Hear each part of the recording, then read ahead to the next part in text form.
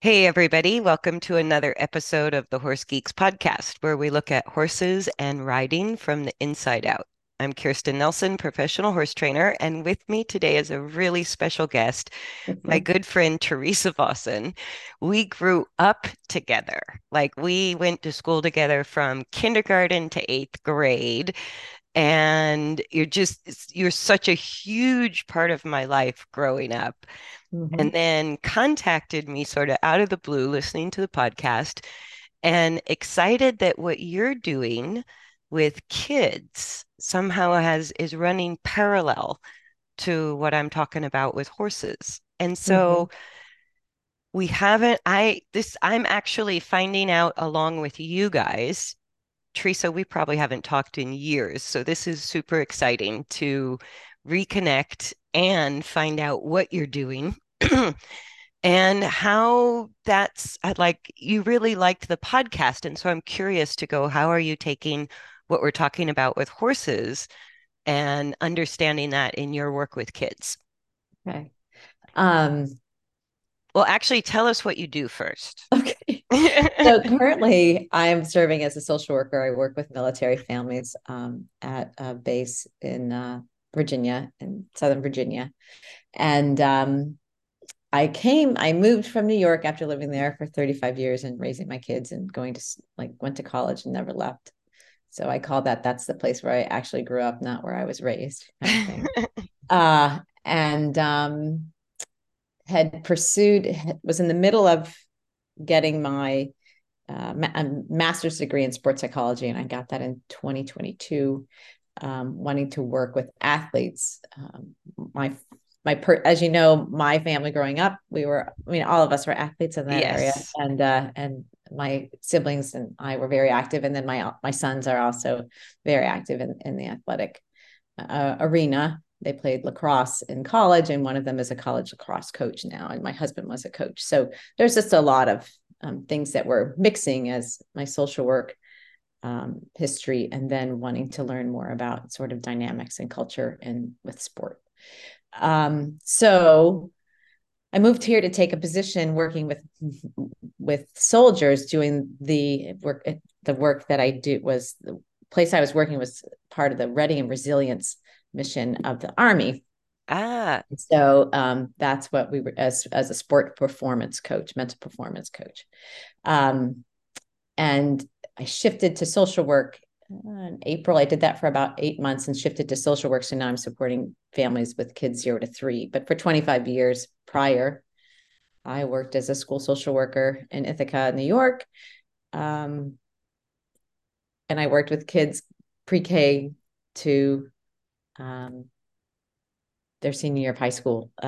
Basically, throughout the years, I just was always I have a love of learning, I realize. And so I was always trying to find something else I could learn that was when I was interested. So I did a variety of jobs, and here I am. So and it's and interesting that you worked with like sports, basically mental readiness with both mhm, athletes and military personnel. somewhat the athletes I was working with were mostly my kids, Uh, and doing some work and with some local high school kids, and then transferring that right with the military, and that was a lot of fun just to watch, just to see how the brain works when people are under pressure. Right, that's kind of what we did sometimes, and that's what we were training at least military folks in, is how you shift your thinking when, as you've been talking about, when that fear arises. How do you access your resilience when you're not sure you can do it, or when you have a pain somewhere in your body or an injury. And then the same thing with kids in schools, how to teach, really teaching the adults to help co-regulate the kids. And you've talked about this with the horse work,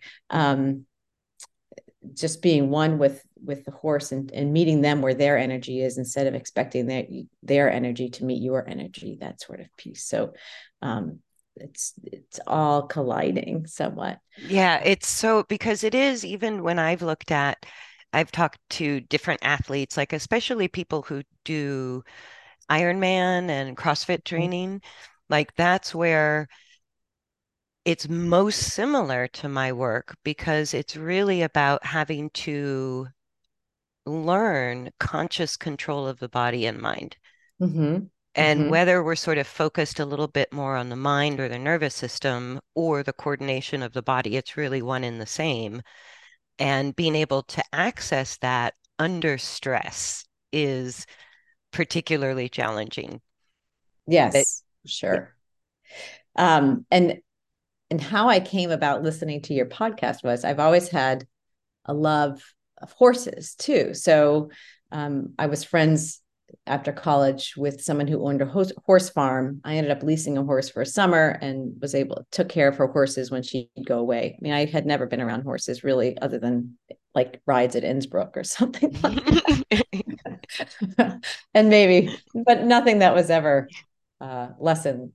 And I had a great time that summer, and then started was getting my master's, and then got pregnant and wasn't able to keep writing. I was too busy. Entered it again maybe 8 years ago. Um, my husband's like, here for Christmas, take these lessons. So I was engaged with someone for a year, and that feeling of having a horse underneath me and me being aligned with it, it was very clear to me that my stress was causing the horse to take me for a ride, so to speak. Like Ah. I could, it was um, that like one time I was in the ring and I was jumping, and then it decided the horse, Dusty decided to just sprint, gallop You to the take fence. off. Yep. Right. And I was like, oh my gosh. And he knew exactly who I was, but was like, I'm tired of you like not being right. So and before, so that was my first stint. And then my second stint, I had um, how had I gotten? I had started. I was training for a marathon. Decided to uh, do some yoga. Yoga led to mindfulness and doing some therapy. And then mindfulness is when I had started mindfulness. That's when the horse lessons, the second round of horse lessons came in, and I had said to my instructor, like, she's like, why, why horses? Why? And I just said, I can be more mindful on a horse because I can feel the feedback quicker.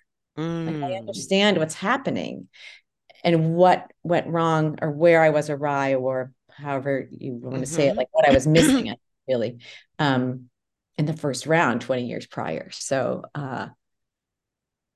when I heard your podcast and knew my own experience, and then on a horse, Yeah. and connecting it to the relationship was really what drives performance for anybody, really. Um, whatever is can be is often a motivator. You have to have a good relationship with someone in order to perform well. If you look at cultures and teams, you can sort of see they either have a relationship with a player or a coach, but you at least need one person who can help guide you through. Absolutely. And I think that relationship, like that dynamic of it, is what's so fascinating. Working with horses, you're always in a constant partnership, like a dance partner. It's not Mhm. just you, but both the horse and you are bringing something to the table. But Mhm. together, both the rider and the horse can be greater than the sum of its parts. And Completely.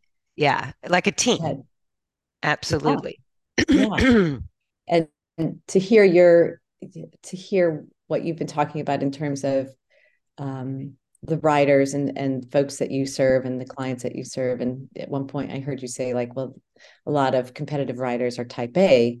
That's true of most, like, people at a highly competitive level. And I find that there are certain, so in speaking to that, that's like also teaching them to let go. And that's not always an easy No, process. that can be the hardest part of it. Yeah, yeah, Yeah. yeah. No, Um, and horses have a way through their behavior, and it's probably like working with kids in that 90% of the communication is nonverbal.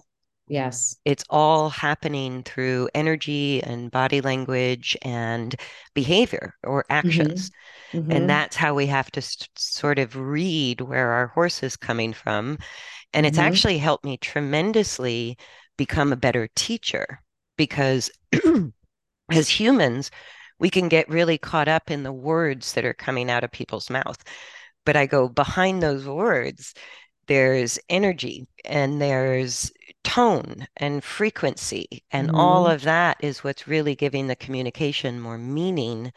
So it sort of learning that nonverbal language with horses helped tremendously, even with verbal communication.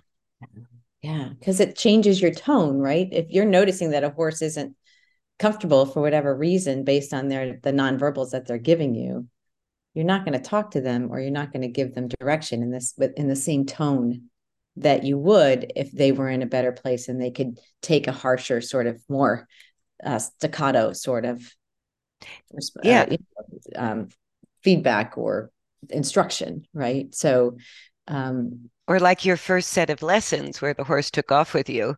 I go, that usually happens to all of us because yeah. we're either so busy sort of learning heels down, shoulders back, do this, do that, approach the jump, all these sort of mechanical management issues that we just get completely disconnected from the horse underneath Mm-hmm. us.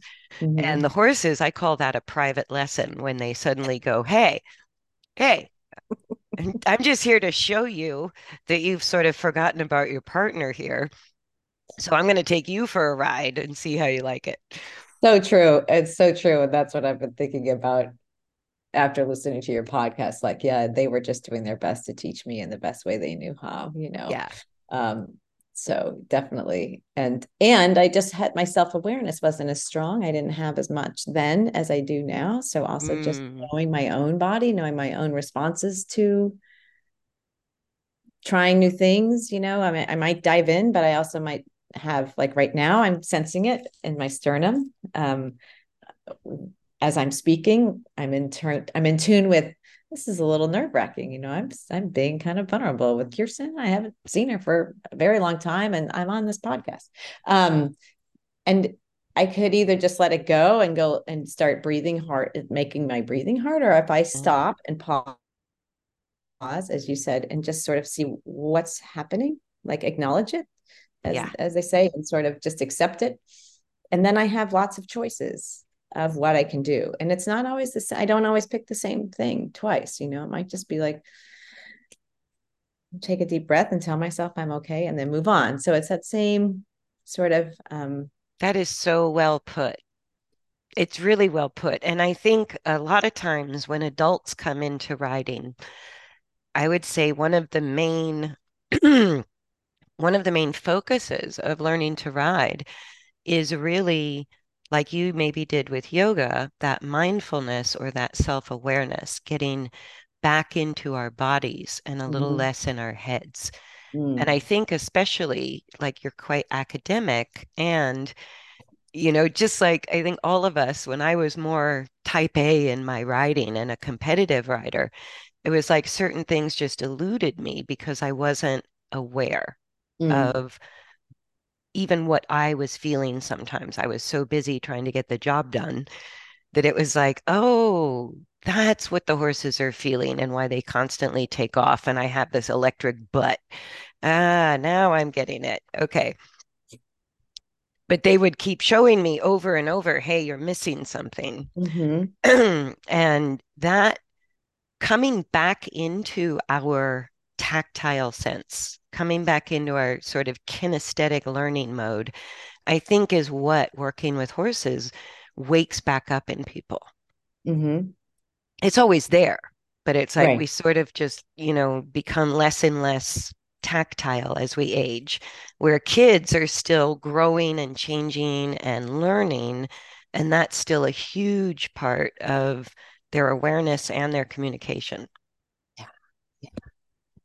Um, and it's ever changing too, depending upon who the people are in front of them. And thinking about kids who have experienced trauma, which I just is probably most of the kids I've ever worked with. And the more I and my in my own family history of being aware of my own trauma, um, and how, so there's also, I'm aware of that, making sure I'm not getting triggered by things that was always a little tricky for me to make sure, like, if I was working with someone who experienced something similar to me and they're a kid, sometimes that could work in my favor and sometimes it could work against sort of the exchanges that I had in terms of my Mm, ability to come to approach it. Um, and the kids who have trauma, as you've been talking about with the horses, with especially rescued horses, it's a similar sort of piece. They go straight into the sympathetic nervous system, and it's fight or flight. Oftentimes, and my experience with teachers has been a lot of times if they're not aware, it's like, I don't know what happened. I don't know what happened. mm. They just went off. I just said one thing, or the kid read, the parent teacher didn't realize it, but the kid read something non-verbally and it triggered them. And then they went into then they might have. Went into defensive mode. Yeah. Right, right. So, um, so being able to help a child co-regulate and like let them borrow the energy, which you've talked about a lot, but and to know that energy is contagious no matter with whom, right? Like it's that vibration, it's that not all of us are keyed into, but there's a vibration that happens between and among all of us, even when we're in the woods and there's no one else there, right? We're still getting vibrations from the trees. So being able to accept somebody else's vibrations and send back something that might be calmer. And that's just a simple thing as pausing. Pausing is so important. Yeah. And taking a breath so my breath can help regulate their breath. And I noticed when I did that on the horse when I was riding, because I was clear about what I was doing with kids, but on the horse, I'm like, oh, I can just transfer this mindfulness stuff and whatever I'm doing with kids into the horse. I was more present, um, on the horse as I had been practicing to be more present with the kids and the Yeah. and staff I was serving too, because you never know who's experienced what as adults. And I have there's a psychologist named Ross Green. He does a lot of work, or has done a lot of work on, one of his books is Explosive Children, and his mantra is, if they could they would. So I really take that. I love Using that. that I've been using that a lot in my own thinking for the last 10 years, just like, okay, like no judgment, it's judgment free zone because we're all doing our best, right? We're doing And our best with what we know. with And I what we go, know, that's right? that's, for people to label horses as stubborn or aggressive or resistant, it makes it sound like they're doing it for no reason, that Yeah, they just sort yeah, of thought it up. And I yeah. go, no, horses are doing the best they can with what they know. And Yeah. there's a lot of challenges with horses from the horse's perspective that we don't always consider because we haven't looked at things through their eyes. Hmm. And I mean, the same with anybody. We don't always know why somebody's being triggered. It could have nothing to do with us, but we're either going to make it worse or we're going to help. And it, what was the title of that book again? The Explosive Child of Yeah, Ross and Green. Right. and I started my work really working with horses that other people didn't want to work with. And they're labeled as difficult horses, Okay. as having these behavioral problems. And in sort of unwinding that, what was amazing with horses is the rate at which they could change because they're Okay. just not as complicated as humans. And so Right. Right. when you start to offer a horse a better deal, they start taking it sometimes faster than a human just because their brains are less complicated, their lives are Hmm. less complicated. And to watch horses not forget, knowing that they have exceptional memories, but to forgive and become resilient again, that they could start over, Hmm. trusting or letting down their defensiveness. I go, when their needs are met, the problems go away. Yeah. Yeah. And that was a massive epiphany because I go, I didn't have to have any special training techniques or any special gadgets. It was really about helping the horse feel safe Yeah. because as long as they're acting out explosively, what they're screaming at us is they don't feel Yes. safe. Right. Right. And kind of the same with people, really, kids or otherwise. Yeah. Yeah. We all just want to feel safe with wherever we are. It's that like part of our self-determination, and that we really just want to feel competent and accepted, you know, um, Hmm. and understood, and being able to have and belong. So, um, why wouldn't a horse, because they've been acculturated to be around humans, why wouldn't they want a relationship? Especially when Right. we ask them to do all of these things that maybe they're not in the mood to do. And I feel like Exactly. that's similar to what happens when kids walk into a school building, like, here I am. You don't know what, I might not be in the right mood to be here, but I'm here. So figure out, I'm relying on you to make sure you can understand where I'm coming from, kind of thing. And Yeah, that's because always true. relationships are complicated. And a lot of Yes. people say, I'll say, what are your goals with your horse? And they'll say, well, I really want to have a great relationship with my horse. And I go, okay, but we need to think like child or spouse is a relationship. They don't do what you want them to do all the time. Mm-hmm. And part of Mm-hmm. that relationship is the give and take of understanding the other and being understood. And Mm-hmm. so that give and take is a relationship. And most of the time people go, I want a relationship with my horse means I want my horse to do what I tell him. And I go, it Right. doesn't work with kids, it doesn't work with spouses. That's not a real relationship. Right. Right. And so much of what you've been talking about on the podcast I've been listening to, I'm like, just insert parent For a horse owner, riders. Yeah. uh, Yeah. You work with owners, but just in terms of trainers, owners, or whoever, riders, or yes. riders, right? Like, it's very similar. I Yeah, need and to do what I want him to do. It's like, okay, well, what motivates him? What is it like? What are you going to do to, like, how can you shift, or can you, can you shift your own thinking so that you can accept that your 3-year-old doesn't really want to do what you want him to do? exactly, Like, control the controllables, and that would be your thoughts. And so once you control exactly. your thoughts, the rest comes into focus. No, and after being deeply immersed in the horse world, it was like I took a big break and started looking around at psychological Okay. models, looking at Mm-hmm. sports models as far as like training the mechanics or improving sports performance. And I found a lot better information outside of the horse world. And Mm-hmm. I used to say all the time, there was a show on TV called Super Nanny.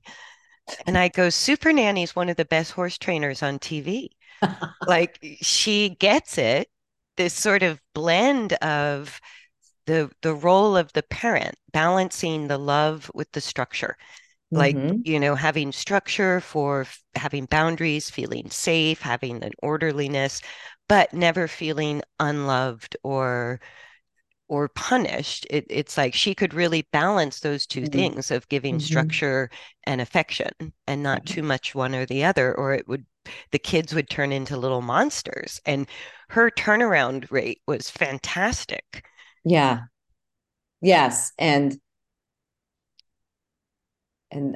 a question I have for you in terms of the training.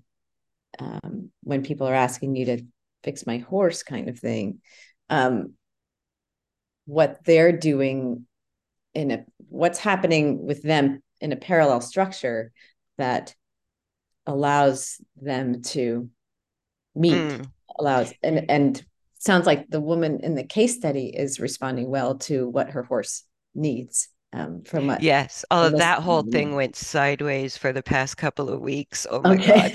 I have to I Well, have to catch up with Ozzy. He's back on track, but we went through an abscess in the foot and then a nail in the foot and then I got gosh. COVID and it's like I have to update those. But he's coming along great. Oh, And good. the only reason I take horses in training and what I tell people is I'm here to sort of bridge the gap, kind of like with some parents and children. Mm-hmm. Sometimes, somebody else has to step in and say, okay, you over here, you over there. Mm-hmm. And with the horses, because their rate of change is so much faster than humans, I can sort of show the horse where we're going. Mm, through the training, through how I interact with the horse, and at least create a bridge for safety purposes. Right. Or like in Ozzy's case, he's a safe horse to ride, but with his physical issues, I'm showing him where we're going physically in changing his coordination and use into something healthier. mhm, And so I can show the horse that, but it's so dynamic that there's no way I could take a perfectly balanced and well-trained horse and hand it over to anybody and have it stick. mhm, I go because our energy is always influencing the horse, and how we ride as a dynamic weight and mass is always in, and how we use the tools to give our aids. All of that is a dynamic influence that I can't do that for you at a certain point. You have to learn to do this with your horse. So it's a mhm. little bit of both. So, for safety purposes or marriage counseling or family counseling, I can bring the horse along a little bit ahead and show the horse where we're going. Right. And that seems to build in a margin of error where the Mm, horse kind of goes, okay, my human isn't great at this, but I get that my human is trying. And so they aren't as quick to become defensive or unsafe. yeah, They have a little more patience and a tolerance threshold because they feel safer and more comfortable in their own skin. And that's what really builds that tolerance or resilience to come back from these triggers or come back from these challenges that we all encounter. yeah, I go, it's not that it doesn't happen. We're all going to get triggered and we're all going to make mistakes, but it's that sort of coming back into relationship that ultimately makes the riding safe and fun. yeah, yeah. And I've noticed that the gap is once someone experiences some level of trust, it does become it sort of exponential. What's the word? It makes it like Exponentially. exponentially. Um, the rate of learning is just that much faster, right? It It's happens to, huge. I'm so glad you said that because that's been absolutely my experience is that the hardest part of dealing with difficult horses or explosive children is sort of getting through those first layers of fear and defensiveness. And once the horse starts to feel like, oh, when I'm with you, I can start to feel safe. And as you know, we're changing hormones, we're changing body chemistry, we're changing globally on the inside of that individual. And a little taste of that goes a long way. yeah, it's And, true. and it's like you're chipping away, making progress in inches. And then there's a certain, I always called it like a critical mass where all of a sudden the horse realizes, I'm safe with you most of the time. And suddenly they can just do a lot more and they're less reactive across the board. Mm-hmm. It just starts to generalize or translate out much faster. But every individual kind of has this threshold where you're working hard for every inch of progress up front, having to prove, I can help you, I can help you, I can help you. And Yeah, then it starts to leapfrog forward. yeah. And as you were talking, I was thinking about a training I took, I don't know, very long ago. Um, and it was by a social worker who said, every time you add a piece, like our job working with kids, and I'd say horses too, or anyone, any of us who are providing service to another living being, um, is to help build the house, right? And we get to be part of building a foundation Mm. and to know that those bricks never leave the foundation. They're always there, right? So if a horse learns that, or if a child or even an adult like me learns that, um, it just makes it easier to transfer that experience to someone else that also maybe that they feel that the energy is compatible, right? Yes. So that's another exciting piece that like energy is contagious, good and bad, right? Like positive and negative, or however effective or ineffective, whatever that energy is you want to call it.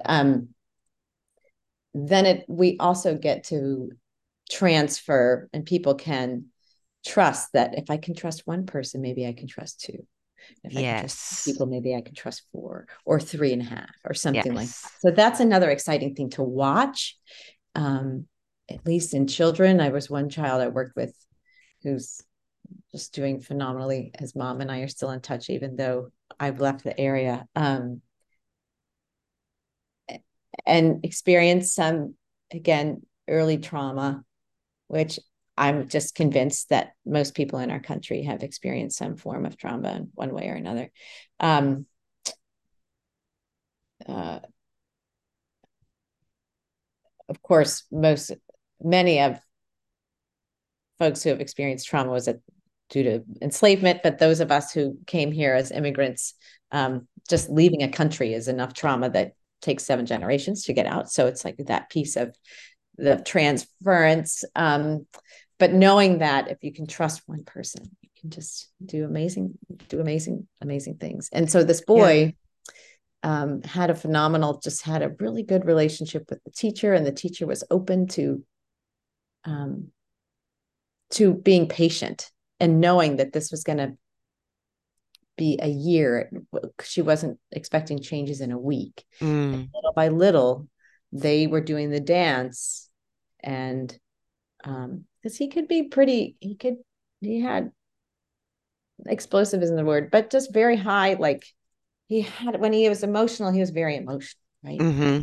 And and they just hung in there with each other, and it was just very exciting to watch it unfold. And by the end of that year, he hadn't been a reader.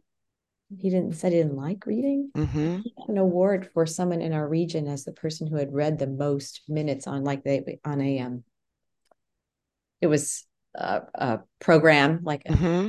computer program. You could access Right. books, and he had accessed the most out of anyone K-12.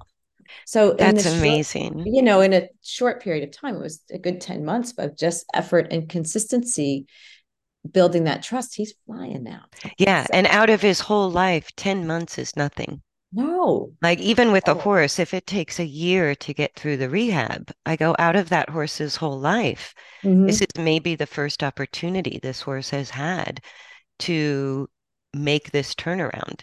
Yeah. And so to me, it's incredibly fast rather than, I guess people still expect walk, trot, canter in 90 days and my horse is magically trained. But I go, it's much deeper than that if you're really looking at the development of the individual, which Mm-hmm. to me is horse training, is a process of education, not just sort of getting the things done. And Yes. same for the rider. And especially after an injury, like there's the research out there for humans in terms of injury, we all have different responses mentally to it. Some of us see it as like something we want to push through. As you were talking, like tougher, just take it, suck it up, buttercup, like Yeah. just do it kind of thing. What you were talking about, what you mentioned before in the resilience, or in my experience, I had shin splints, and I was a really anxious runner after that until I got over my hump. I don't know what got me over the hump, but I was training, was doing a long run, and it was in a race. Um, and I didn't know the route. I hadn't seen the route before. Hmm. And it was like the last 2 miles. I think I was running like 22 miles that day. And I was just getting nervous. I could feel it, but I didn't really know what it was until later on when my son got injured. Um, and then I think it was that time when my son got injured, and then I was doing some work around this, my sport psychology piece of how injury impacts Oh, absolutely. the The body. ability. So I'm just imagining from a horse's point of view, they just know it hurts, right? So, and I've never met a horse, like all horses have personalities, their own individual personalities. Oh, And, absolutely. like it's not like whatever applies to one horse applies to all the others. So, how they communicate that, and how then you get to read that if you're rehabbing them, especially after an injury, how you I'm thinking they can't point to say like, oh, it's this part of my ankle. No, they act out through behavior. And Okay, so right. Okay. that's exactly part of the communication is, and one of my clients said this, I thought she nailed it so beautifully, that if we look at skill development, sort of like bricks, what I'm Hmm. trying to do is put the mortar in that holds the Okay. bricks in place. So the mortar is made out of, are we working in a parasympathetic state versus a sympathetic state? That's part Hmm. of what keeps the skill development really solid. And then coordination wise, are we working with a mechanical efficiency? And it's not just, it does enhance performance, but the most important part of that is the health of the horse, right? So Yeah. movement is a key part of health, but we tend to separate veterinary care, body work treatments from what we're doing in the training ring. And I go Hmm. there, Hmm. it's one and the same. So you Yeah. can't, it's the animal-like part of us that when we get injured, or you didn't know you had shin splints, but you started to have the anxiety that your body was saying, hey, something's wrong here. And so you Hmm. didn't have words for it and you didn't know why. But that anxiety that was surfacing because of an injury is exactly why horses are acting out behaviorally or resisting what we want them to do in training. They're sort of telling us, I either don't feel safe or I don't feel comfortable. And Yeah. those Yeah. two things kind of have to go, they're one and the same ultimately. And so if I have an unknown pain issue in the horse, or let's say it's not even a pain issue, it's just a level of discomfort, then the horse is going to start showing me through behavior, becoming more and more defensive over time, Mm. that there's a problem here. Yeah. Yeah. And I accidentally noticed that in hindsight when I was doing natural horsemanship, where everything was psychological based. I was apprenticing with a trainer, and as part of the apprentice program, we got all the really difficult horses that were donated into the program. And we were the first layer of working with the horses before they would then hopefully move into the school program. And after doing that about 2 years, I started noticing every single horse that was labeled as difficult had a hard to diagnose, not easy to find level of pain or discomfort or problem. Some were teeth, some were feet, some were endocrine systems, some were, musculoskeletal issues. Some of them were um, different problems that the horse had had for years that nobody diagnosed. Yeah. And so over time, punishing that horse compounded the problem and moved them from the category of not so easy into dangerous and difficult. And it was just sad to me to sort of see how that constant cycle is either negatively feeding itself or like everything I do with just helping a horse shift into the parasympathetic state, I go, that can be done at halt where I'm no longer having to challenge the body if there is an issue that I know nothing about. Yeah. I assume the horse is protecting something, that there's some level of discomfort, if not pain, but at least, I can help the horse feel safe with me and just get started there. Yeah. That I'm not That's going to create more pain or add to the problem. We're going to start to reverse that stress, physical stress. right. And it goes back to just as it's like it's just listening, and we have to listen with our bodies and our ears and our attention. And really, you were keyed into that. Um, and if you were apprenticing, I'm guessing you didn't like just the whole experience was new in terms of the types of horses and behaviors that were coming. And then just you noticing that pattern. And sometimes patterns are good for us and sometimes they're not so good. But in this case, it really worked for you to notice what that pattern was and not and to be able to respond to it. Um, It was a big and epiphany, just like you probably find with kids. Somewhere, and we may never know the specifics, but right. somewhere under all of that sort of undesirable behavior or performance or lack of skill development, there's a reason. Yeah. Yeah. And I Oh, go, right. yeah, I go, there's Yeah. a reason. It's Like, not like coming. what? Yeah, it's not like a person or a horse just woke up and went, I think I'll be obstinate today because it Right. feels good. Exactly. You know, Yeah. I think I'll be stubborn and wayward and rebellious because I just like it. Yeah. Yeah, Exactly. And it's that sense of all behavior sends a message. Behavior is communication, right? And absolutely. with any living being, we say that that's a common thing for, yeah, it's just something that is maybe more of a just a well-known saying in the parenting and sort of social work psychology, people Yeah, who because think if you think about it, as humans are growing and bodies are changing, and we don't really always have the vocabulary, we don't have the cognition to describe in detail what's going on inside of us. And Mhm. so kids, like horses, are expressing through energy and behavior what's going on inside of them. Yeah. And until they can learn to engage that parasympathetic system, that's when they can start to find the words if they know the words but can't access them when they're speeding, so to speak, Right. when the accelerator's on. So, what's They something you do or something that you teach when you're helping someone learn to access or shift that nervous system, access a parasympathetic state?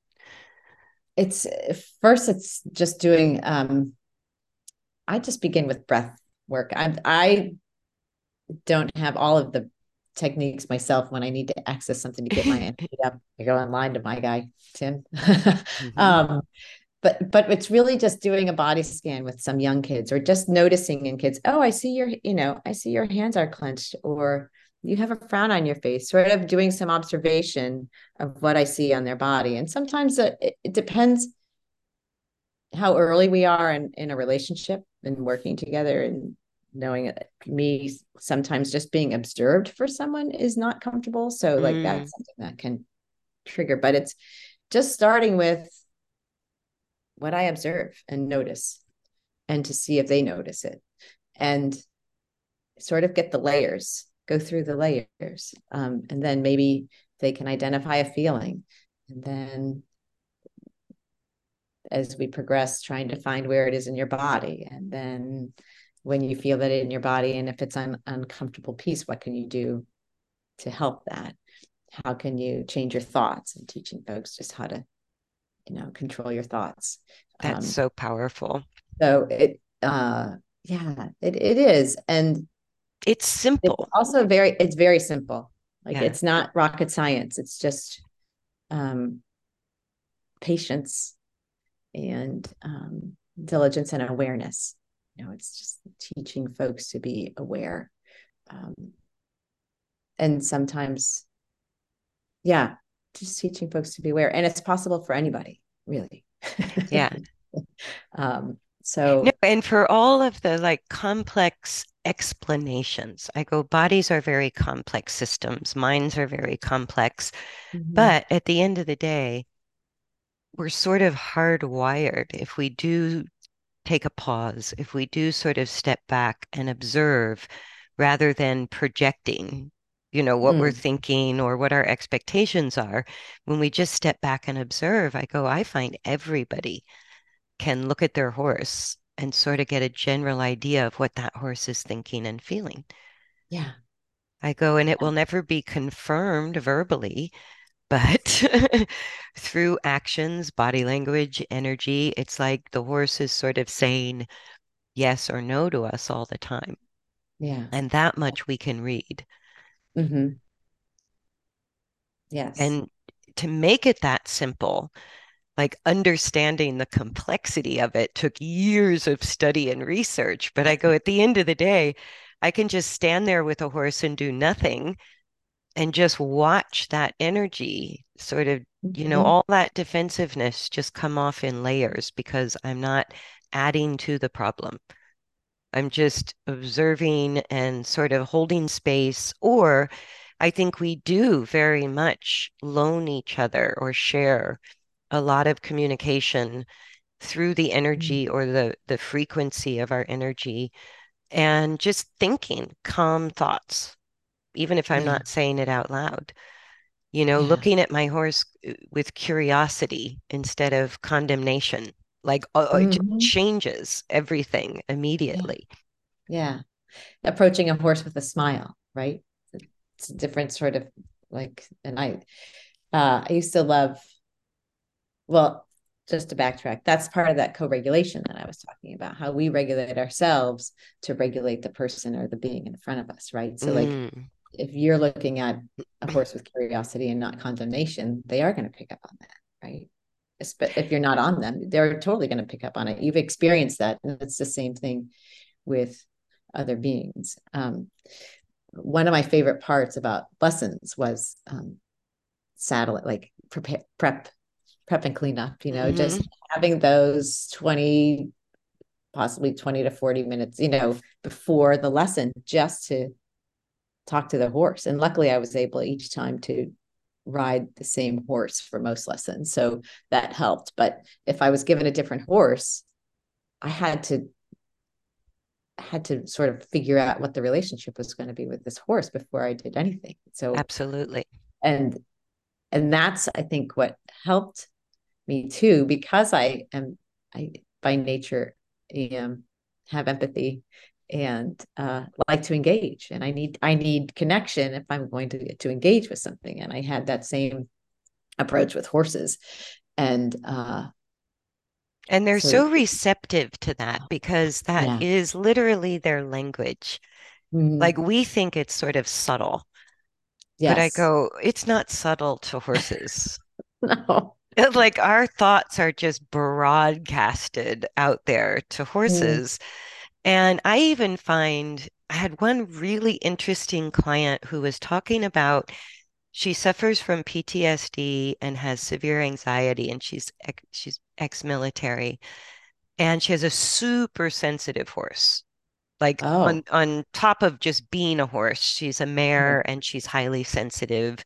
Wow. And it's so interesting that she was learning tools with probably somebody like you Okay. to work through to bring herself down when she would start to get triggered or have an episode. She had certain Mhm. skills and tools she could use. And she started doing that with her while she was in proximity to her horse Great. because she wanted to show her horse this is a process that I need to go through. And I don't want you to take my anxiety personally.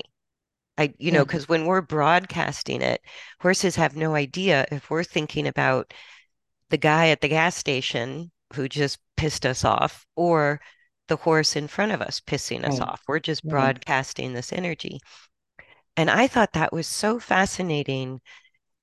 Horses do understand and they really respond to congruency in Yeah. people. So if we say, hey, you're a little intimidating, horse, I think I'm afraid of you. Let's take this Right. slow.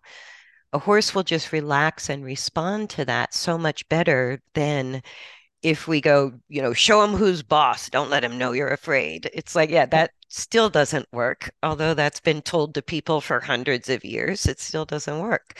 Yeah. No, when I was told that and I tried it, it just didn't feel right. Yeah. Right. Like they're not supposed to trot, they're supposed to canter. I'm like, well, I'm trying to get there. Yeah.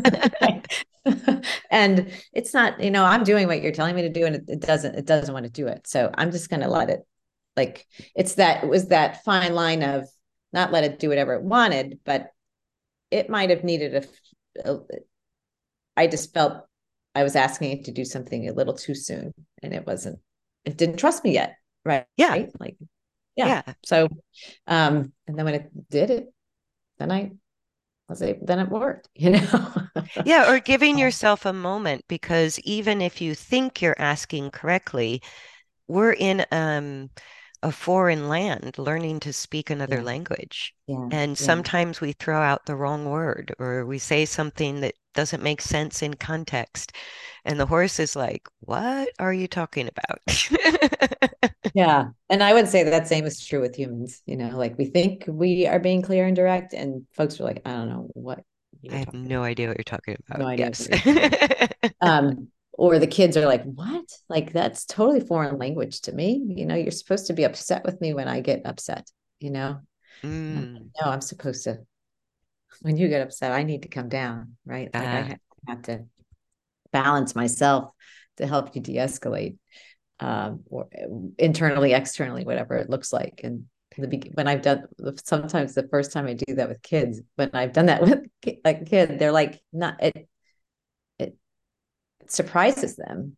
And depending upon their history, they may either ramp it up because I'm not responding in the way they're used to or reacting in the way they're used to, or they're like, wow, I, I this is no fun anymore. I'm not getting engaged. Like I'm not able to whirl around, It's like, okay, do whatever you need to do. And I'll be waiting. I'll that just is be so exactly how I deal with horses. Yeah, right. absolutely to a Right. T. And especially with a horse that is become unsafe, I go a lot of times, I go, knock yourself out. Just express your opinion. I'll be here when you're done, when you've spent and vented and said everything you need to say, we'll get started.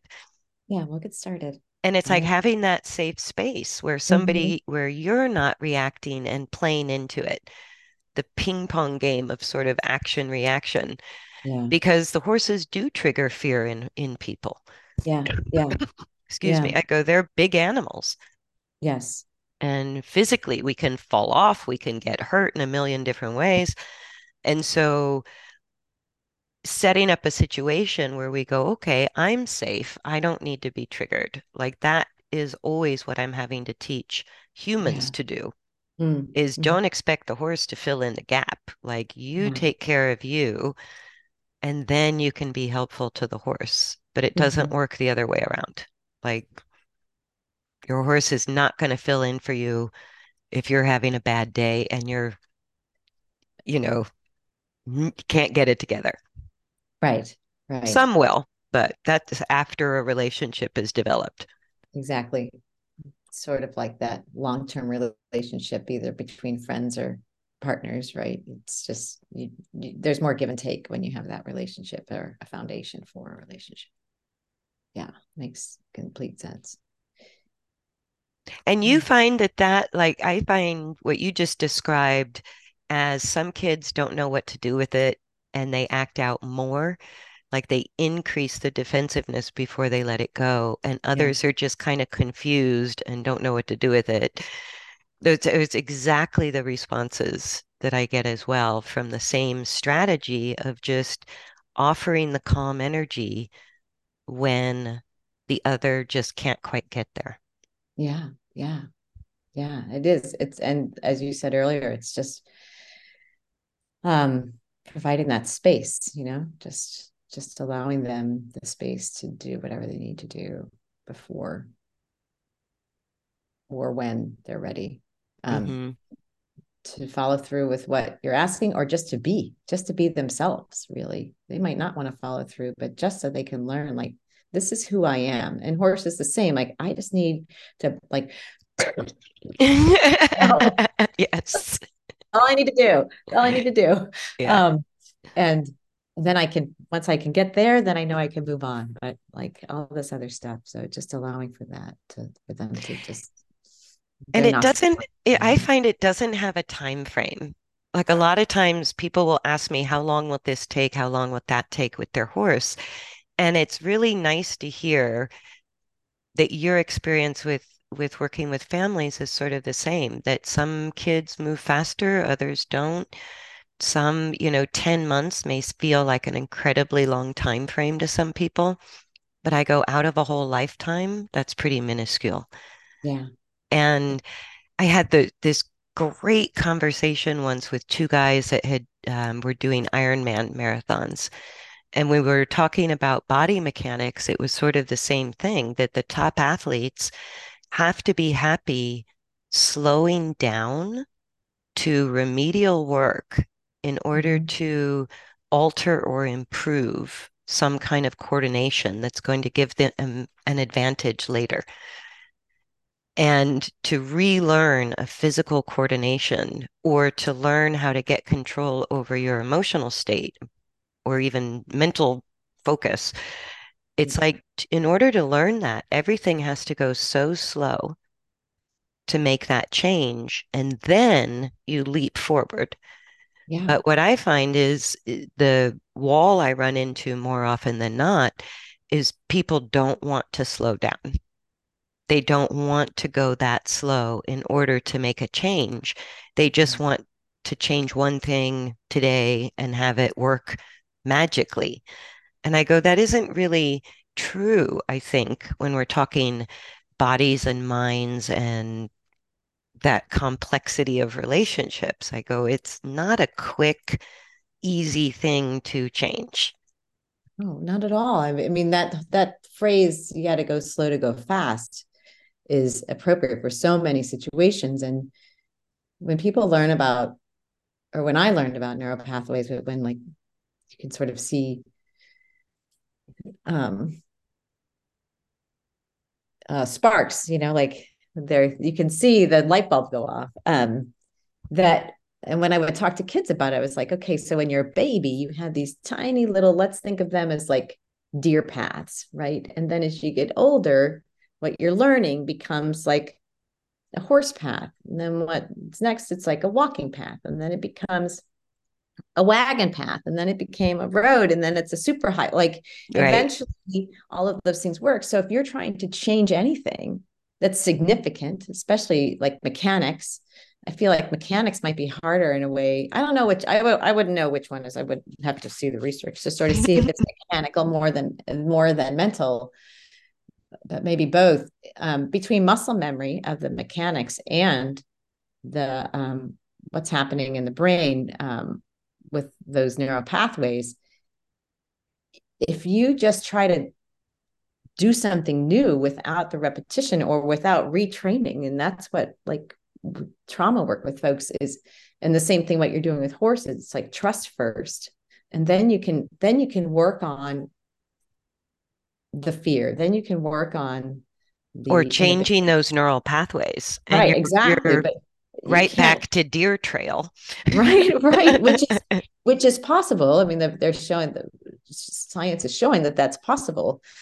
Um, but yeah, adding more is not going to make it any better. It's just going to go into the same neural pathways that you already have. Like Exactly. so.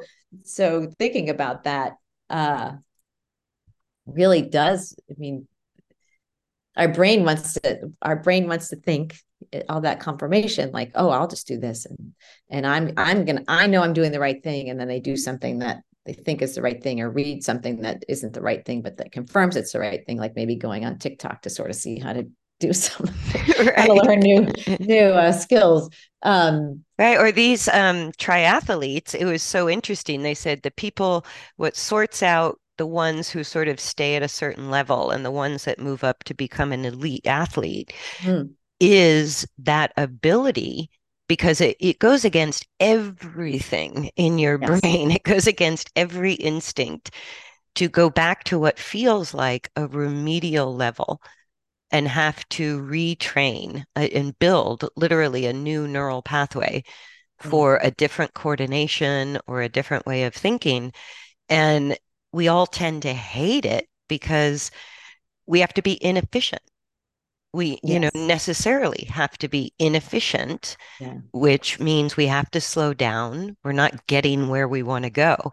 yeah, These guys were talking about even how they were landing on their foot or how much vertical force they were losing while they were running, and how could I translate that into more horizontal force and reduce the vertical. And they had these gadgets that sort of showed them all of that. And I go, it was so fascinating. And it made me feel a lot better yeah, that any time in our life that we want to advance, we have to go through that painful period of slowing everything down, rethinking it, recoordinating, changing things until that becomes sort of the new default setting. yes, yes. I mean, I'm just thinking about stress, and the more stressed we are, the more stress we have, and then it just builds on. You think about like I'm stressed out, and then our brain gets smaller, and can't think and problem solve, and then it just gets smaller, and not smaller, but just the focus is so much more limited, right? And And the antidote to stress is meditation, which is where you sit and do nothing. Nothing. You just have to slow down and let your body experience a break, right? Right. And that's just not something that Or why is some people inherent to our take culture. naps or go for walks or Right. do a hobby. It's like, yeah, giving yourself that sort of downtime is like a reset button. Totally. And thanks for that, for the alternatives too. Yeah, that adding more is not better all the time, as we Yeah, started or off the trying conversation. harder. Yeah. Right, right. Yeah, just try harder. The harder you try when you're tired, the worse it gets. Yeah, Or which when, is ironic if we're talking a type A personality, competitive. It's like that's all you want to do is work harder, try harder, be more disciplined. That's sort of the approach that served people their whole life. right. And I go, well, horses don't think that way. They don't understand no pain, no gain. Their motto is no pain, no pain. Yeah. That's what we like. No pain, No pain, stop. no pain. And so horses have a way of sort of causing us, the more ambitious we get, it's like the slower progress goes. Mm. Or Hmm. our horse winds up sick or injured Right. because we're trying to push a horse with our same mentality. And I go, they just don't think that way. That Yeah, doesn't work for them. that's so true. And similar to humans with stress, like the more stressed someone is, the more likely they are to have an injury if they're an athlete, and feeling that anxiety, and or your immune system just gets depleted, and then you get sick with all sorts of things that, with some pretty serious illnesses, right? Like a lot of those immuno um, Yes. illnesses are due to somewhat stress. Or in horses, ulcers, stomach ulcers are not Okay. uncommon. Like Okay. it's pretty rampant in the competitive horse world to have issues Interesting. with ulcers, digestion, colic, and all of that is the more often the body's in the sympathetic state, the more you're suppressing the immune system and the digestion. So it just can't function until you start shifting nervous systems. And that whole physiological component really reinforced. I'm not trying to get horses calm just to be safe, although that's a guaranteed side effect of it. But it's really the horse's health. Mm-hmm. Like if we choose to live stressed out all the time, okay, we're doing it to ourselves. But when we're stressing out another in the relationship, we're actually creating the problem. Yeah. We're Yeah. actually a negative influence on our horse, which is a little heartbreaking for most people to consider. Right. If and if they and I'm thinking, like, if they see their horse not as a being and as a thing, if As a that makes, tool, as a as a vehicle. tool. Right. Yeah, Yeah. yeah. Yeah. No, at a certain point, I'll say you probably need a bike. Yeah, you'd be better off with a bike. Because if you don't, if you can't sort of learn, there is an emotional component to it. This is a thinking, feeling creature that has Yeah. an opinion. And if you don't want that as part of what you're doing, then get a bike. Like, Yeah. No, that's at least if you get crooked on the bike, only you fall off. right. Right. You learn quickly if You you're can't riding it. blame the bike if you fall Right. off. Yeah. Well, you can. Oh, that's so So this true. has been great catching up with you, and I think I better start wrapping it up. I think it's close to an hour. Wow. But Yeah, it looks it. Holy moly. That went by yeah, quickly. I know it always does. It's been fantastic catching up with you. Oh, yes, you too. You too.